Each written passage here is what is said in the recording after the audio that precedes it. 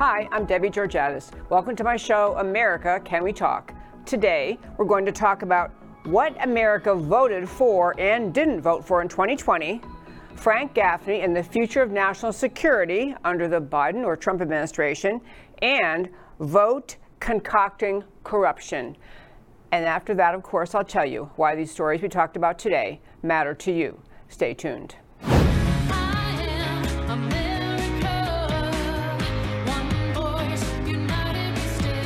Debbie Georgatos, host of America Can We Talk, is an author, attorney, and political analyst whose mission is to inspire the American political conversation about preserving liberty in the best country on earth. America Can We Talk is sponsored by GC Works, a Dallas-based company performing advanced technology research in the oil and gas industry. And hello again and welcome to America Can We Talk and to today's First Five. I'm Debbie Georgatos.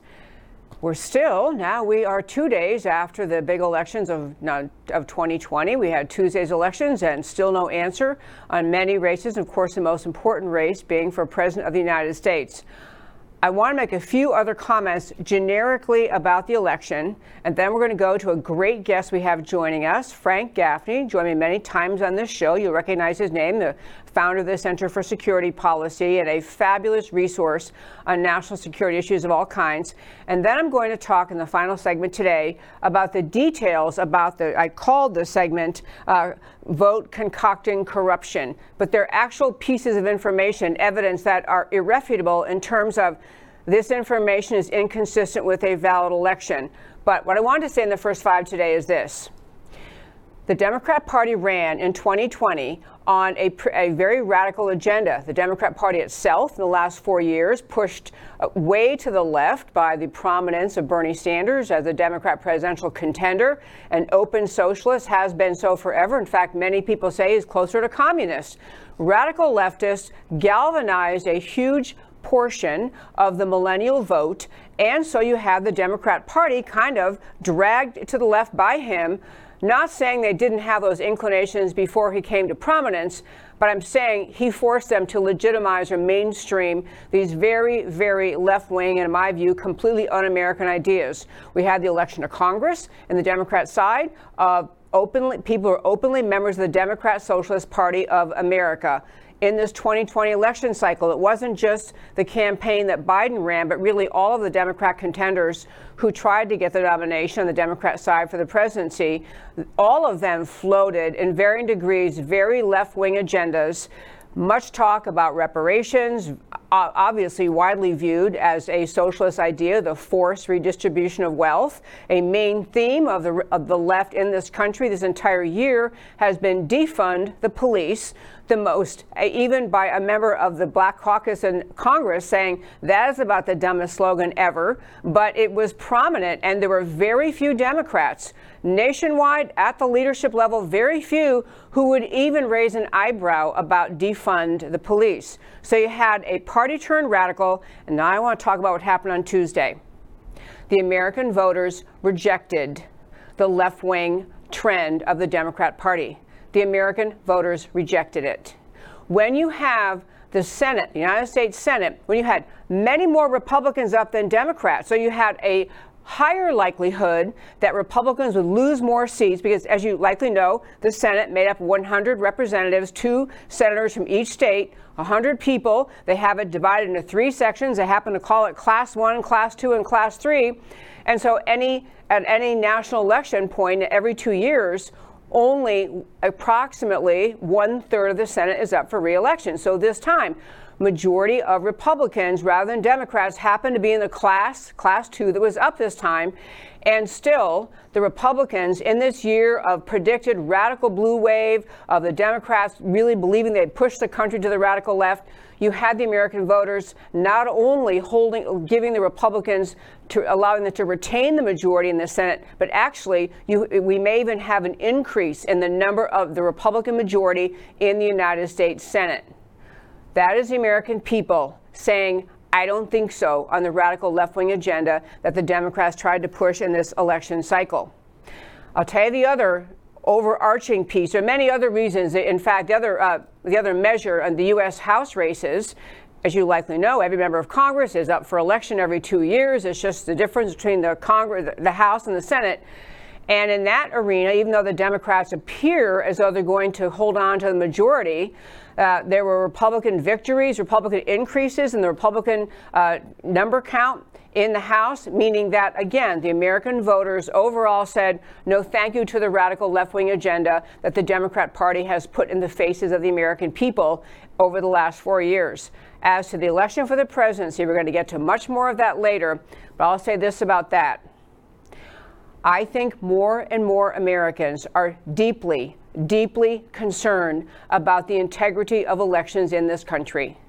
Deeply concerned. They simply cannot trust the outcome of elections in America, which is supposed to be the representative to the world of the rule of law and the orderly transition of power and an orderly system provided by law, set out in the Constitution and the Constitution structure, and organized by law, and should be a subject of great trust by the American people. But the combination of what more and more Americans are now aware of, which we talked about in this show, Russ Ramsland on my show just in the last few weeks talking about his proof that there is the capacity and the actual evidence of having occurred electronic manipulation of votes that are collected during early voting and held in a computer system that happens to reside between early voting and election day in Germany, but that's a whole other story.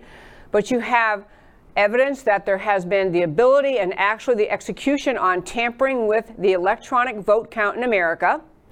That's been widely shared. In fact, I'm aware that many elected officials in Texas and Washington know about this. You have voter rolls massively wrong, keeping too many names of people who have either passed away, moved on, live in 2 states. So you have the problem of inaccurate voter rolls, you have electronic vote fraud, and then we're watching this election cycle, the seeming manipulation of this election by very late cast mail-in ballots, many of those mail-in ballots under question by the Trump administration, and numerous lawsuits now pending. We'll talk about them at the end of the show. But I'll wrap up the first 5 by saying this. The American people did not embrace the left-wing effort, the left-wing direction, the left-wing mission of the Democrat Party in America today. The American people rejected that in these elections when you can see how the Senate went and how the House went. It causes many people to wonder whether we should be still wondering at this point whether or not Donald Trump won re-election, or whether or not that presidential level election choice was the unfortunate recipient of vote fraud in one way or another. And many people saying when you watch the Trump parades, these are not organized by the Trump campaign, not funded, not even suggested by the Trump campaign. These are boat parades and car parades and marching down the streets of American cities, totally spontaneously done, organically done by people who back the Trump agenda. When you see that the Trump rallies are overflowing, and were especially in the last few weeks prior to the election, and Joe Biden could not get 10 people to stand still in a school gym for 10 minutes.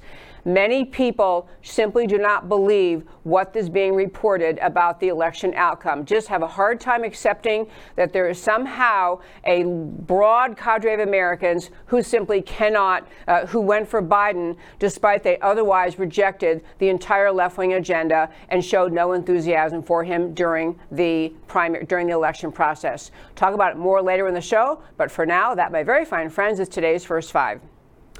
I mentioned before we start, we have a guest joining us, Frank Gaffney. He is the founder of the Center for National Security, and he is just a great American patriot. I'll give you a little tiny bit about his background. Founder and executive chairman of the Center for Security Policy in Washington, D.C. He was formerly acted as the Assistant Secretary of Defense for International Security Policy during the Reagan administration, following 4 years of service as the Deputy Assistant Secretary of Defense for Nuclear Forces and Arms Control Policy. He is just a towering figure in the world of national security in Washington and around the world, a prominent spokesman on behalf of all sorts of issues in defense of America, especially relating to national security, based in Washington, D.C. And joining me today, I believe we have him on Skype. Hi, Frank. Hello, Debbie. Thank you very much for those exceedingly generous introductory remarks. Well, they happen to be, as my dad used to say, a true story. So, Frank, I want to start with first. You had a piece, it was actually on the Center for Security Policy website that was talking about this election and kind of where we are in the middle of this no result yet election. And I think it was called, I actually don't have it here, I guess, but it was called God Help Us. And you're basically talking about where we are. Can you tell me from your perspective in Washington, what is your overall reaction to where we are in this place where we do not yet have a firm answer of what the election outcome was? What's your read on all of where we are in America? Well, I think your first five were extremely accurate in characterizing where we are, Debbie. I think this has been a train wreck that has been in the making for some time. You go back to the Obama administration and Barack Obama's pledge on the eve of his first presidential victory that we were on the eve of fundamentally transforming this country. And I think that's what he set about to do. I think he made it his mission while president. I believe he moved the ball as far as he could in the time he had available. I think he assumed Hillary Clinton would carry on once she were elected as his successor. When that didn't happen and Donald Trump grabbed the steering wheel and turned it the other direction, he made it his mission, as did others in his party and on the left more generally, to do everything possible to destroy Donald Trump. And we saw this in any number of aspects of the period between his famously coming down the escalator in Trump Tower in New York right through to the present day.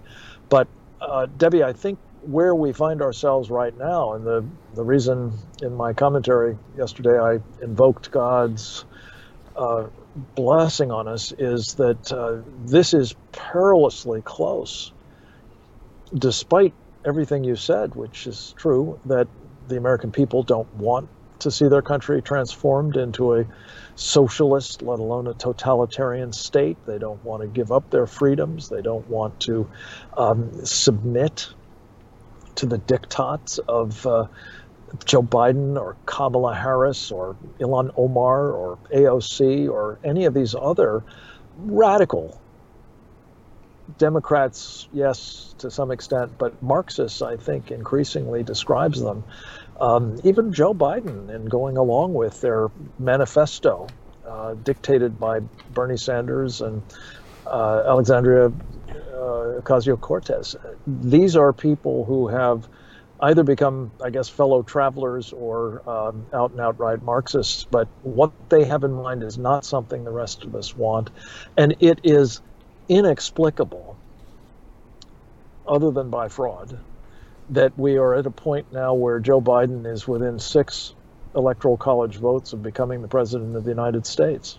And Donald Trump has a lot more ground to cover, but a shot at it, but not a great shot, I think it has to be said.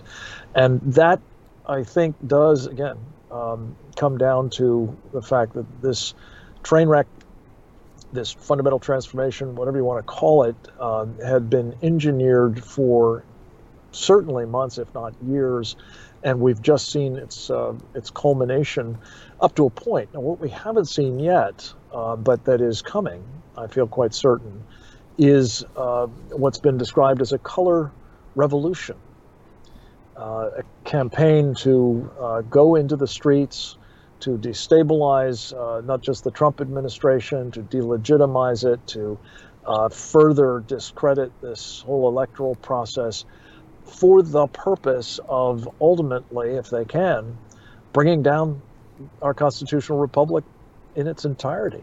And they will use violence, they will use civil disorder and disruptions, they will use so-called peaceful demonstrations and whatever else they think is necessary to try to achieve those two goals. Yes, remove Donald Trump from office at last, and yes, end the form of government that we take for granted that has given us such blessings, but that is not a permanent state of affairs. Just last thought, my old boss Ronald Reagan used to talk about every generation facing an existential threat to freedom. And if we don't fight for it, if we don't protect it and pass it on to our children to do the same, we will find, as he put it famously at one point, ourselves telling our children and our children's children what it was like to live in the United States when men were free. Now, that's not something I intend to do, but I'm afraid that's now in distinct prospect.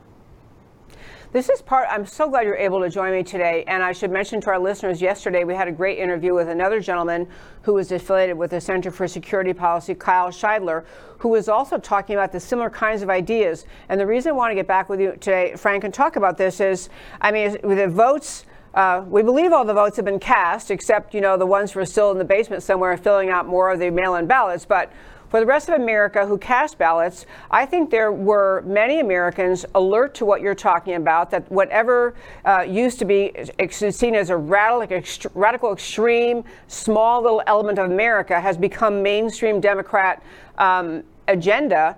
I think that there are just a lot of voters who really didn't know that maybe they thought all they were doing was, they want to vote for someone who's nicer, or someone who doesn't have the New York City brashness of Donald Trump. But I still believe, is why I think that it's a signal of the American people's preferences that they held on to Republican majority in the Senate. They increased the Republican minority in the House.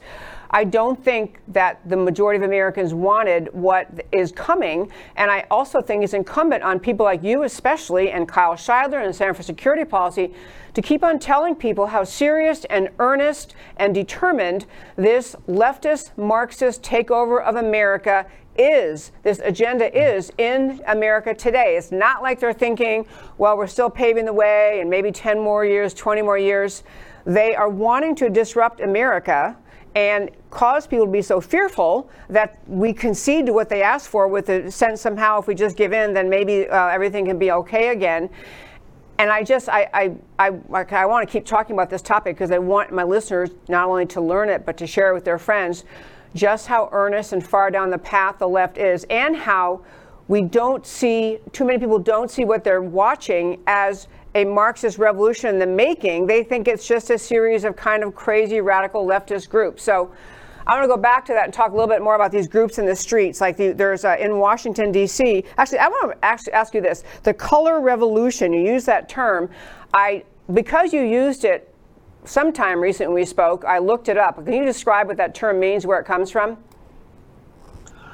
Sure. It's been a hallmark of a number of uprisings around the world. Perhaps one of the best known is the one in Ukraine, in which not infrequently the activists who put it together adopt the color of the flag, or sort of a traditional color of their nation. In the case of Ukraine, for example, it was orange. And it came to be known as the Orange Revolution, hence the color revolution. Another, which I guess was green, because it was the color of Islam, was the Muslim Brotherhood's color revolution in Egypt. That one had the effect of removing Hosni Mubarak, a long time, if imperfect, friend of the United States, and bringing to power enemies of the United States, the Muslim Brotherhood, with the strong support of Barack Obama's administration, the Obama-Biden administration. Yeah, wasn't that Morsi? Excuse me. Go ahead. Mohammed Morsi was the Muslim Brotherhood figure who took over after Mubarak was overthrown. But this is, I believe, the Egyptian revolution in particular is part of the playbook that people now on the radical left, the revolutionaries in our country, seem to be intent on executing against Donald Trump. Interestingly enough, Debbie, you were kind to grace our television program, SecuringAmerica.tv, the other day, and we discussed this a bit. Today, we did a profile on one of these revolutionaries, a woman by the name of Lisa Fathian. and she has been prominent in fomenting the insurrection. She's been active with Antifa, with Black Lives Matter, with trade unions, and now with the group that is beginning to lay siege to the White House. It's called Shut Down DC. And in the course of this, my monologue in that show, I showed her talking about working with people who are willing to break windows of federal buildings so that they can be occupied, and we need to do that, as she put it. That, you're the attorney, Debbie, but my distinct impression is that would rise to a felony offense for conspiring to attack and damage federal property. And it seems to me that it's high time that people like Lisa Fithiana ought to be, arrested and removed from the kind of instigator role that she's currently playing, that will bring mayhem to our streets and perhaps have the end result they seek, the overthrow of, again, both our sitting president and our country in due course. One great point that Kyle Scheidler was talking about yesterday, and actually I agree with you, Frank, by the way, yes, she's talking about committing crimes, conspiring, urging others to commit crimes. And it is astonishing, actually, at this point that so many people and actors like her remain out, free to speak, free to do the next Zoom call, the next thing, yeah. Kyle Scheidler made the point, too, though, that many Americans, and maybe those especially who are tired of or concerned about the violence in America's cities, they might have the idea, or I posed the question, they might have the idea, well, maybe if we just take Trump out, and we get Joe Biden in, all these people will quiet down and go away. And Kyle said, no, that is not true. They're not really just trying to be sure Trump loses and Biden wins. It's a deeper mission they have. Can you also talk about that? Yeah, I think that's really the point. They will try to convey the impression that they will leave us alone if we'll just give them what they want. That's the kind of mafiosa approach. I think we talked about this the other day. You got a nice store here. It'd be terribly sad if something bad happens. Yeah. It's an extortion kind of operation. And whether it's the store or whether it's the White House, these are people who intend to exercise whatever pressure is necessary, or they'll get away with at least, to effect both this immediate political transformation, but make no mistake about it, whether Joe Biden's in office or Kamala Harris is in office or anybody else for that matter is in office, they will not cease their efforts because they're Marxists. They're trained, self-declared Marxists, and their objective has to be ultimately the demise of a country that is in the way of the fulfillment of the Marxists' goal.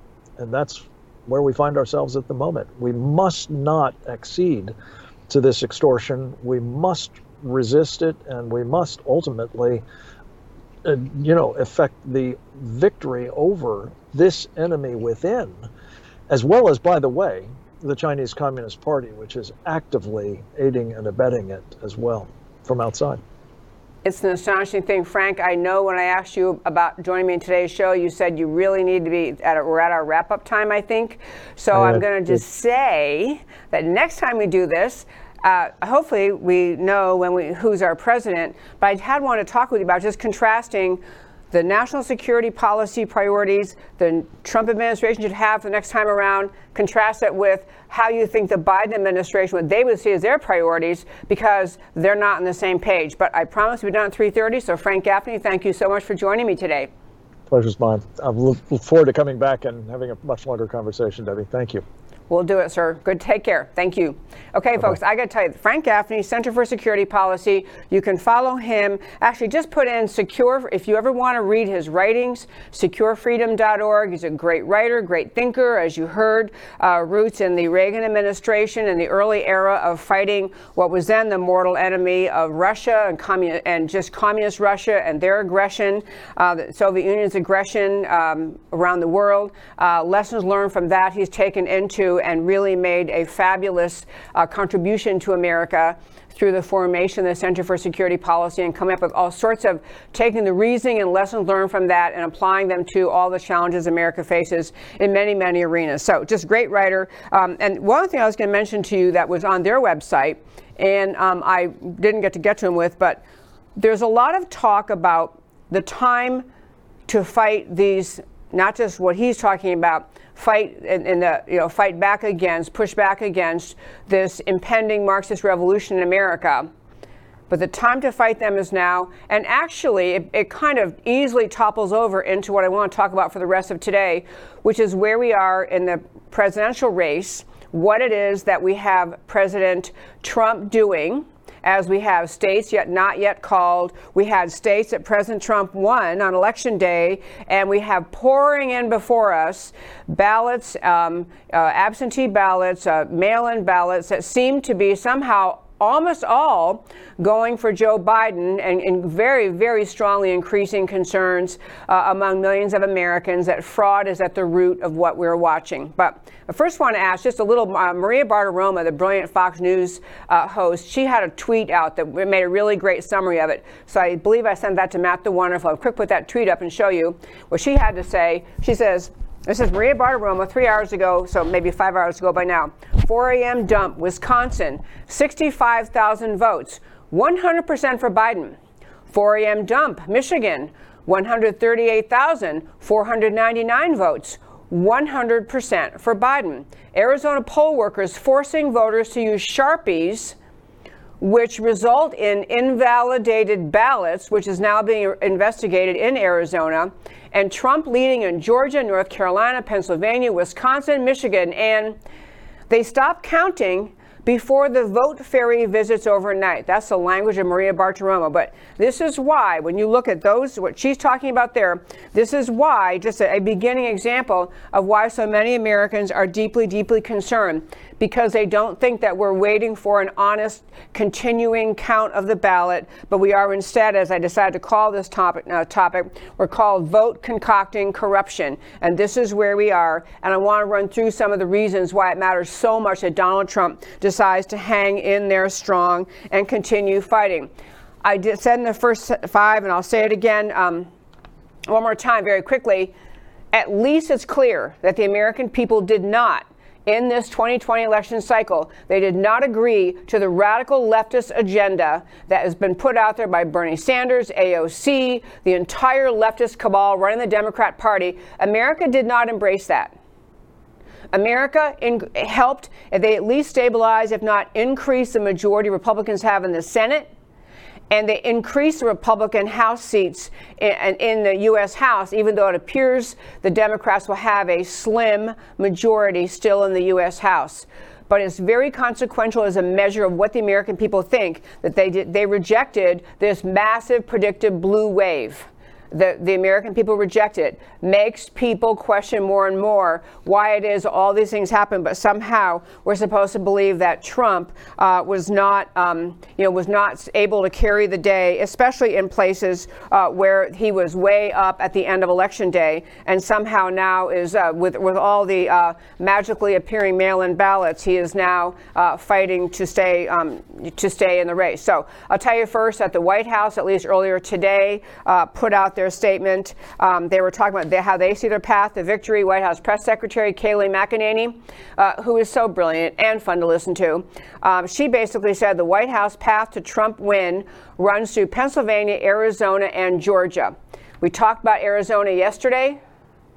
In Arizona, the Fox News, which did a deplorable, they were deplorable actually, on election night, giving awarding the state of Arizona to the Biden column really early in the evening. very quickly. The GOP chair in Arizona, Kelly Ward, was out there on social news, and I think she put a statement out just saying, this is being called way too early. Fox, you're going to look silly, you're going to look bad, don't do this.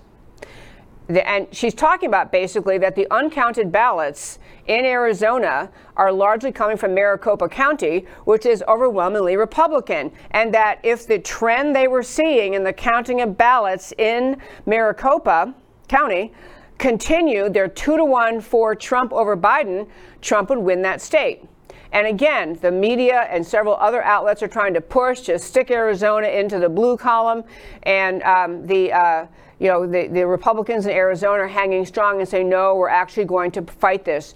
There is a rally tomorrow. If you happen to be listening in Arizona, there is a rally tomorrow at 10 a.m. in Phoenix outside the voting center. If you want to know the address, you can email me at americacanwetalk@gmail.com. I don't have the address available, but you can, I might be able to find it, but you can go to that rally. And here, I'll tell you what the address is of that happy rally, because someone sent it to me.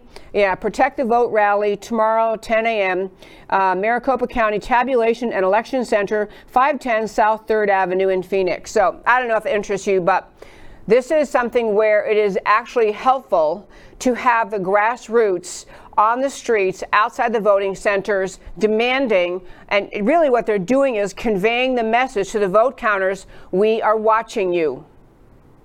We are watching you.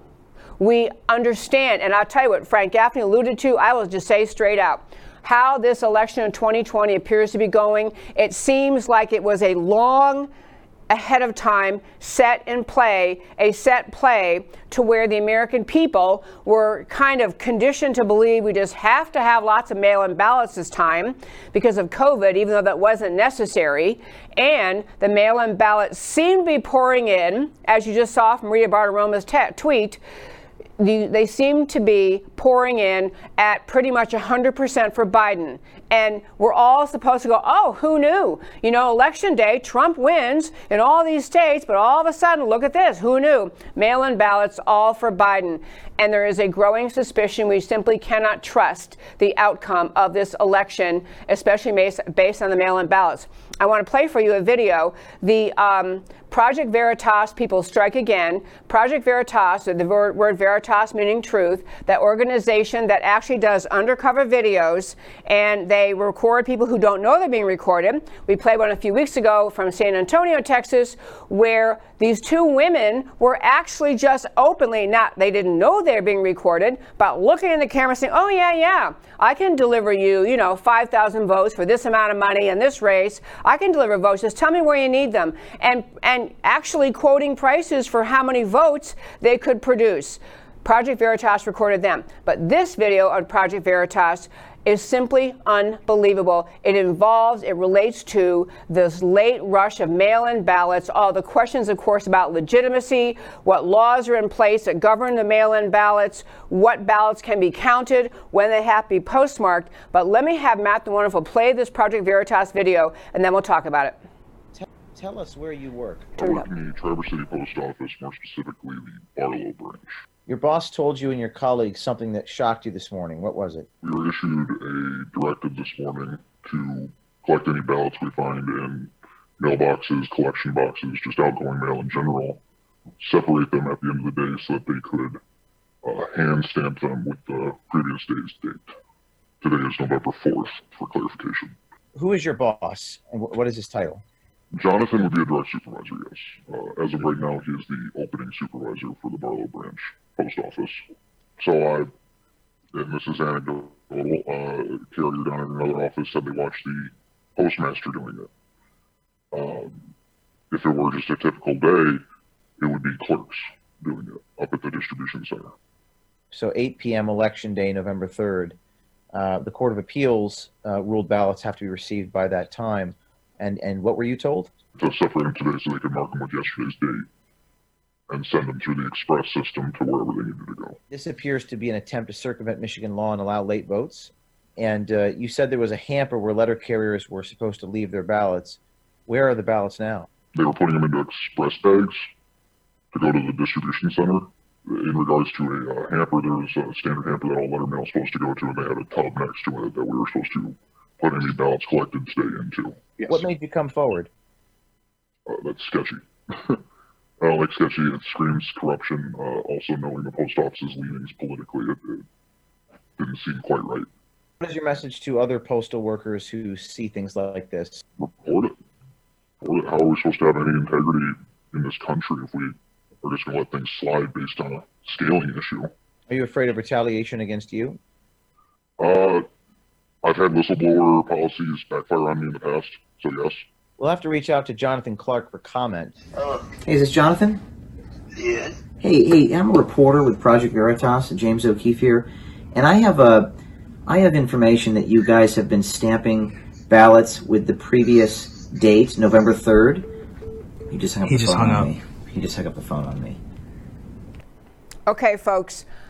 I know that there are always anecdotal stories. Every election, and I have worked elections. I've been an election clerk, an election judge. I've been a poll watcher. I've done it all for elections for years and years. I know after every election, there are always a bunch of stray stories out there. Someone will say, oh, I worked at polling location, blah, blah. And, someone cast their vote. And then when it popped up again to review, some of their votes have been changed. And it usually turns out that the person who was making the vote had made a mistake or, had incorrectly entered something.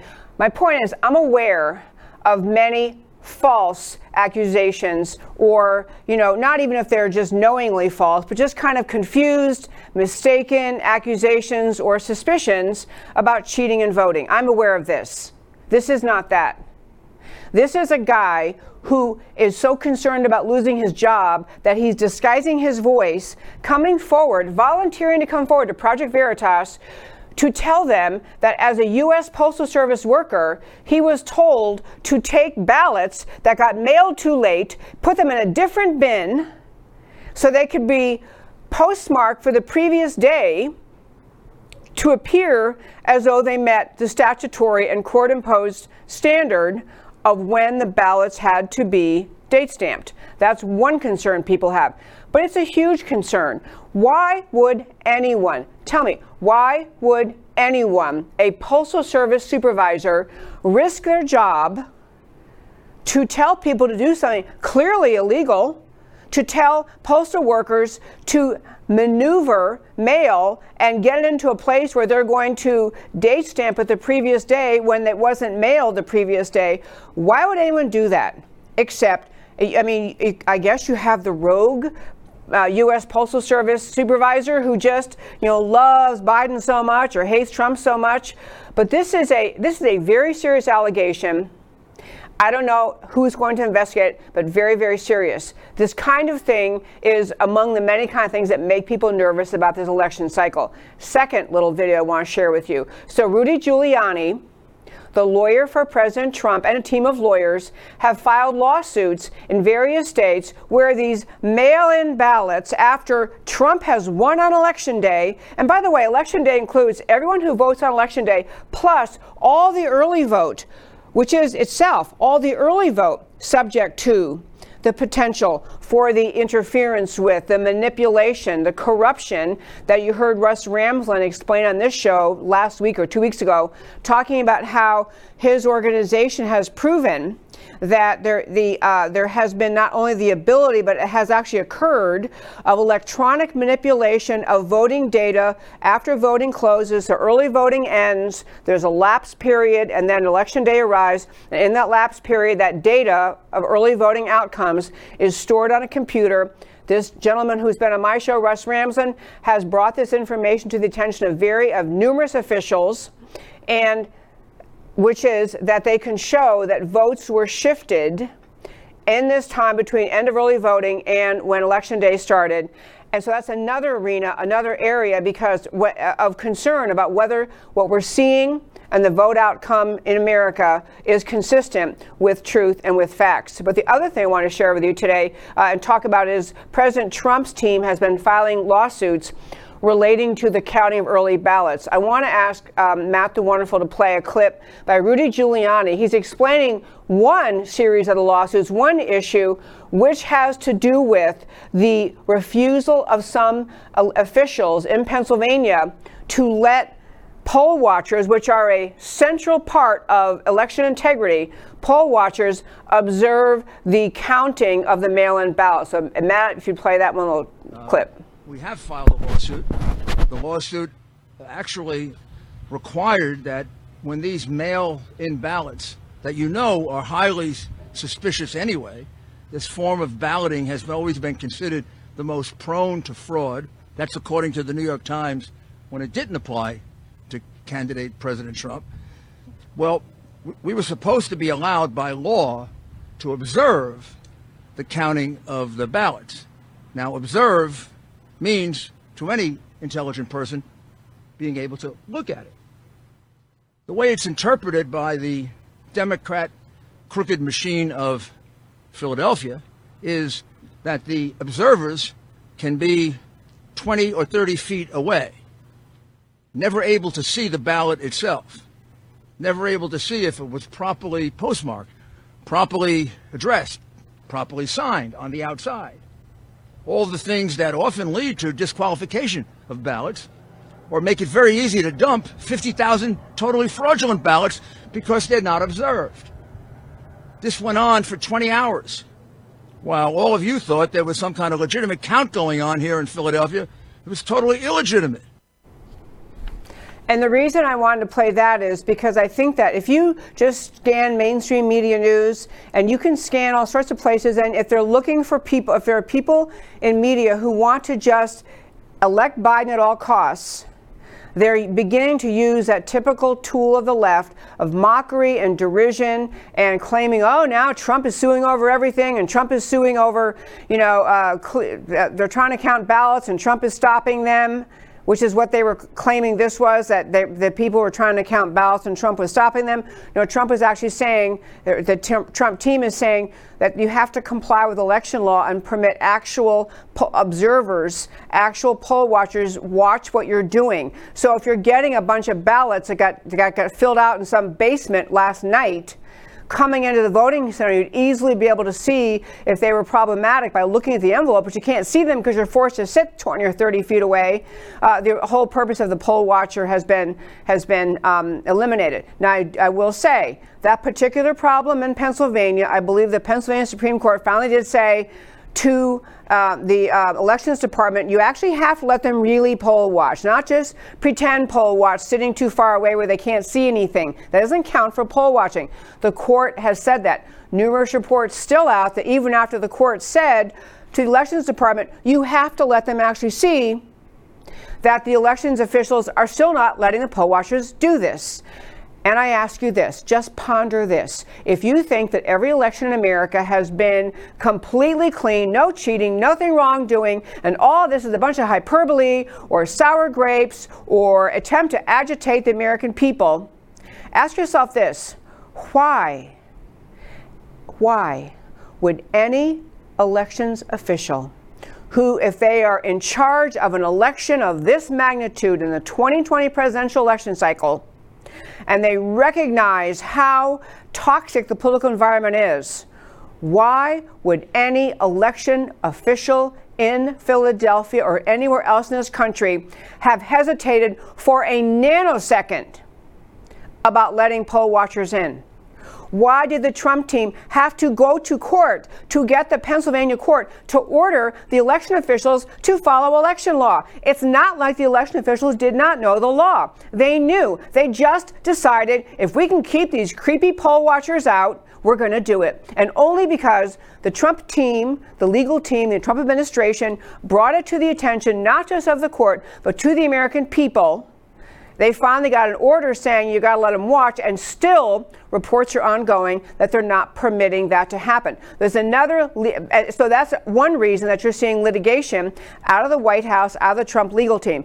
Another legal issue I want to spend a little bit of time about, because I think it actually matters in understanding how serious and consequential this litigation is. Again, if you read the mainstream media, you'd think that all of the election counting and the poll and the mail-in ballot counting was just flowing smoothly along, and everyone's following the law, and everything is hunky-dory, and Trump comes along and tries to stir things up. It's sour grapes because Trump thinks he's going to lose, and that's why he's doing this. But let me explain some of the serious issues.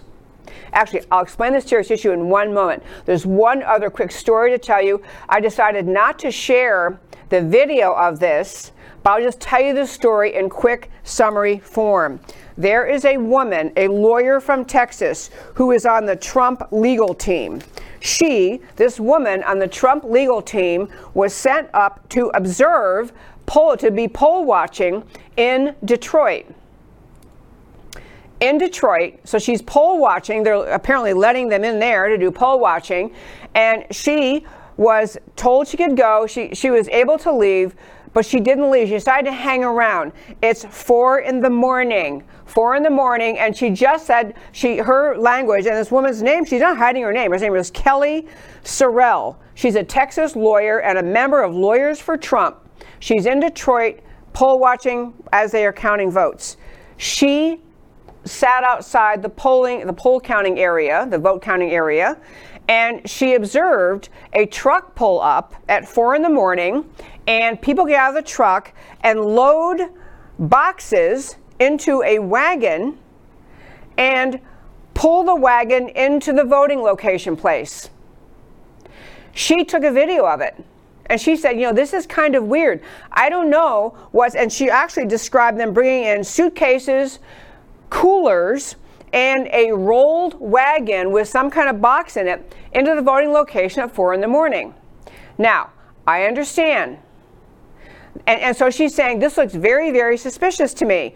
What is being brought in those boxes? Are these, the latest mail-in ballots that the Democrats are magically finding somewhere? I mean, what is it? What is being brought in at 4 in the morning in the dark of night? So she has it in video. She puts a video out there. Of course, it went viral.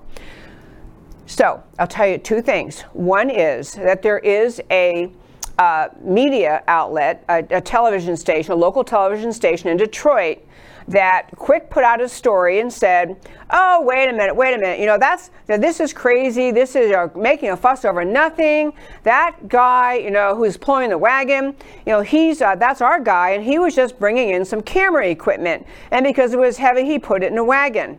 And so, that could be true. And that's what they're saying. And so they're using the usual mocking, ridicule about this woman. And they're saying, why is she making a big fuss? And she made everybody concerned. It was unjustified. This is a normal thing. This guy just happened to be at 4 in the morning, putting his camera equipment, this videographer, into a wagon and pulling it into the station, into where the poll counting was happening. So this lawyer, Kelly Sorrell, told the story, gave it to several news outlets. The video went viral, and this news outlet is now saying, oh, no, that's not true. She's just, at the very best, she misunderstood, or she's stirring up trouble where it's unjustified. So they're really mocking her.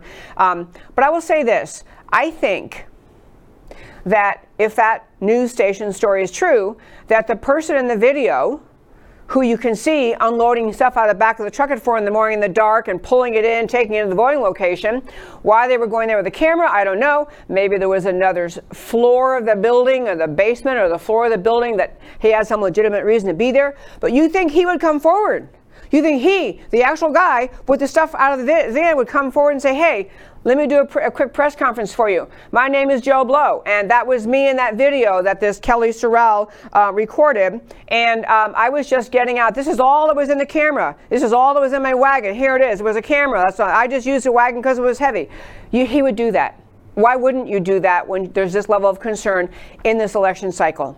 And the second thing is, Kelly Sorrell also went on to say visitors were able to enter and leave the facility where the votes were being counted without any identification check. The workers are apparently working 6-hour shifts. They didn't need to have overnight luggage, but they were able to come and go rather freely. And so that is another issue going on in Detroit, another reason for a portion of the Trump litigation filed in this ongoing vote count. Final thing I was going to mention on the litigation. And I'm covering this because I want to make clear the media is going nuts with the argument that Biden has this one, it's all over, and all we're seeing is noise out of Trump and last-minute desperation. There's nothing to these allegations. He's just stirring up trouble, trying to find some reason to get, to overturn some election result. But I will tell you, there was a great argument made in some of the litigation Trump's team filed, and very quickly I'm going to summarize the legal argument in my few remaining minutes here. But that was this. In the Constitution, in the Elections Clause of the Constitution, Article 1, Section 4, the Constitution provides that the elections, it says, the state legislatures have authority to set the time, place, and manner of federal elections, the rules governing the election process, including absentee ballots. Everyone understands this is a function the Constitution has assigned to the states, to the state legislatures, the elected legislators. What the Trump team is raising in several of these pieces of litigation or several causes of action is you have all sorts of decisions being made outside of the legislature's setting up of the process. You have decisions being made by election department officials, governors, other individuals in these various states who are making new policy. Based on COVID, we got to extend the deadline. We got to change this. We got to do this. I know even in the great state of Texas, we had our governor, Republican governor, but he extended the dates for early voting in Texas because of COVID. He made early voting start even earlier, and there is either litigation, I think there's litigation against him on that point. It's the job of the legislature. And the reason it matters, it's not just, who cares, legislators, election department officials, governors, who cares, anyone can do it. The point is, the Constitution put it that way because you want to have the people who are making policy related to elections, changing the rules about ballots, changing the rules about whether your ballot has to match the signature on file, changing the rules about deadlines, changing the rules about anything related to mail-in ballots. You want those people, elected legislators, accountable to the people.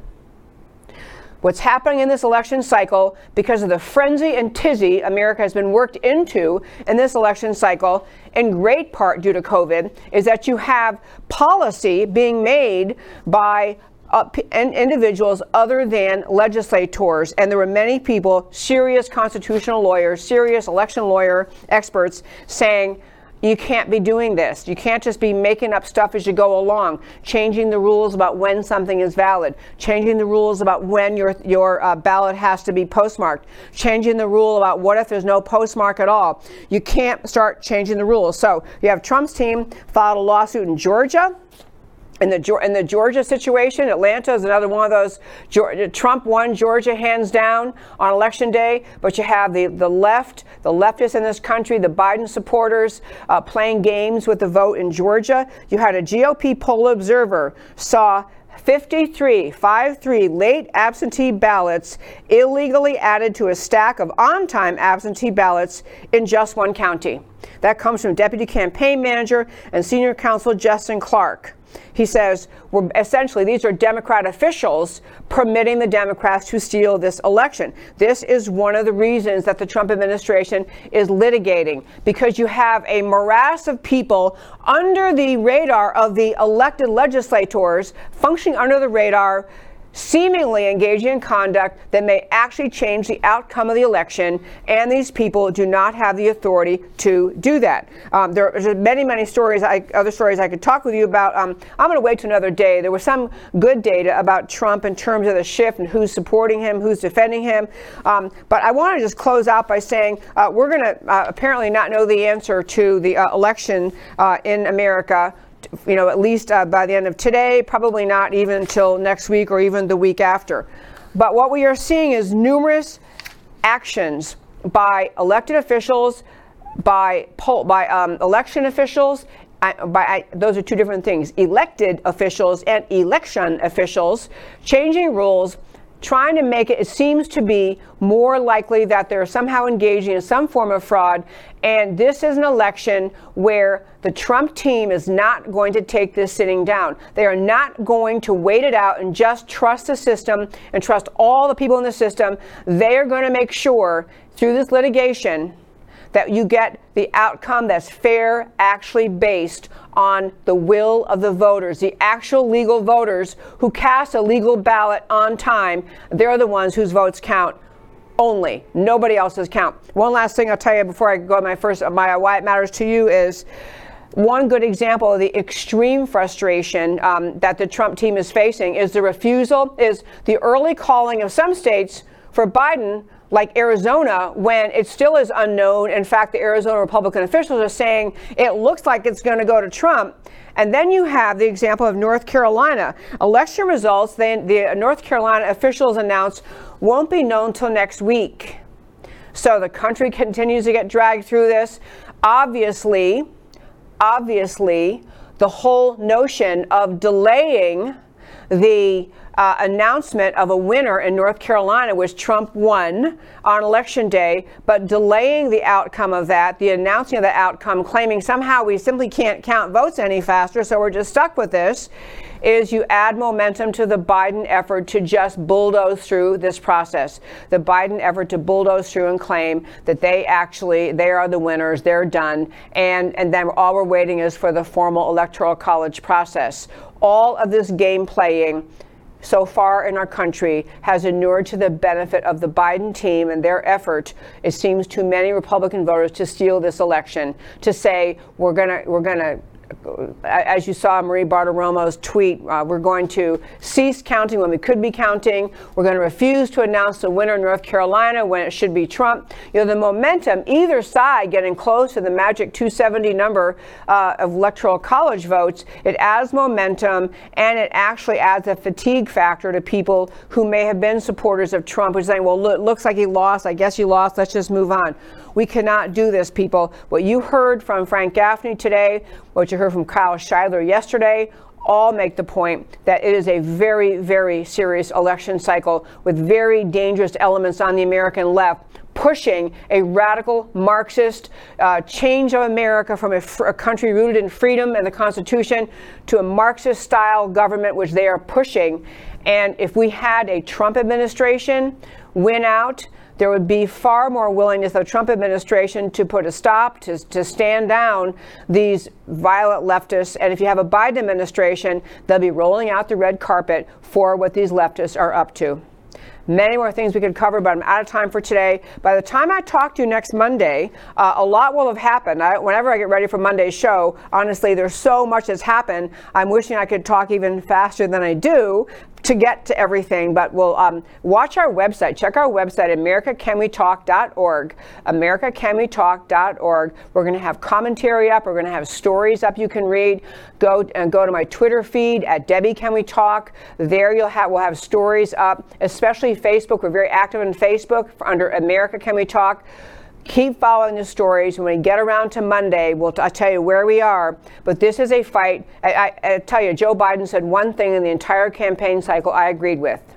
Joe Biden said this election is a battle for the soul of America. And he's right. And the soul of America, as we saw from the 2020 election outcomes in the U.S. Senate and the House, in races all over this country, the soul of America still loves freedom. The soul of America wants the Trump agenda. The soul of America got behind President Trump. And we are watching, slow playing out in front of us, a long-planned effort by the left to steal this election regardless of the outcome that the voters actually chose. And it is incumbent on President Trump and his team to fight every step of the way, to make sure that at the end of the day, it is the will of the voters that prevails and not the will of those who wish to steal this election. Well, I could go on and on, but I got to roll. As I do at the close of every show, I tell you why the stories we talked about today matter to you. So we started today talking about what America voted for in 2020. The Senate stayed under our control, despite that many more R's and D's were up for re-election. Republicans gained seats in the U.S. House of Representatives. Blacks, Hispanics, other minorities moved significantly toward R. I didn't even get to that story, but I will next week. Zapata County in Texas voted R. majority are for the first time in 100 years. This is a majority Hispanic community near the border. Voted majority Republican first time in 100 years. At a minimum, this means, despite mainstream media claiming a blue wave sweeping the country, Americans did not vote for defunding the police. Americans did not vote for ending the fossil fuel industry. Americans did not vote for socialism. So, millions of Americans are struggling with the question, did Biden really win the number of votes our election system says he did? Overhaul of America's election system, voter rolls, voter ID, vote tabulation software and systems is critical. Election fraud is an existential threat to America. And vote, concocting corruption. Rudy Giuliani heightened the absurdity of Philadelphia Observer rules, no ability to observe. They had to go to court to make the election officials follow the law. Video captured late night arrival in Detroit of vans and wagons with possible new ballots. Project Veritas released video of the United States Postal Service whistleblower outing orders to backdate postmarks on ballots. I find that story astonishing. Stats show multiple jurisdictions where vote tallies exceeded the number of registered voters. That was a piece that's on our website, AmericanCanWeTalk.org, coming out of Tom Fitton and the Judicial Watch Organization. We have many jurisdictions where the number of voters registered exceeds the voting age population in that area. Seems like there's a problem. The evidence of voting election fraud is not anecdotal, or it's not only anecdotal, it's systemic. It's overwhelming. It is orders of magnitude more abundant and serious than any other election. Millions believe that Donald Trump won re-election and recognize now is the time to fight. And there can be no surrender to this apparent, egregious, attempted stealing of an election. The fraud is exposed. It cannot be accepted or tolerated by Americans. And that, my friends, is America Can We Talk for today. Thank you so much for tuning in. Email me at americacanwetalk@gmail.com. Go to our website, americacanwetalk.org. Hit that subscribe button. You get a once-a-week email from me. Comes out on Fridays. Links to all the week's shows and interviews. Great way to catch up on the show on the weekend. Great way to share the show. If you're able to support this show, this show is supported entirely by listeners. If you're able to help support it, you see you don't have ads disrupting the show. You have me talking to you about America. I could use your support. There's a donate button on the website, AmericaCanWeTalk.org. You can go there and make a one-time donation or a recurring donation. It'll help me fight what I now am facing is social media censors closing down things I tell you, closing down stories, taking videos down that I've done. I need your help. I have many ways to combat that. If I can get your generous support, I'd appreciate that. I'll close up again. As I start this show out, I believe that America, the 2020 elections, Americans confirmed they want America the free, America the great, America the constitutional, America the unique, extraordinary gift of human liberty that is our country. Americans want their country. They do not want what the left is offering. It's our job as patriots in this generation to fight for that America. So thanks for tuning in. America Can We Talk, Monday through Thursday, 3 p.m. Central Time, where I always talk truth about America because America matters. And I'll talk to you next time.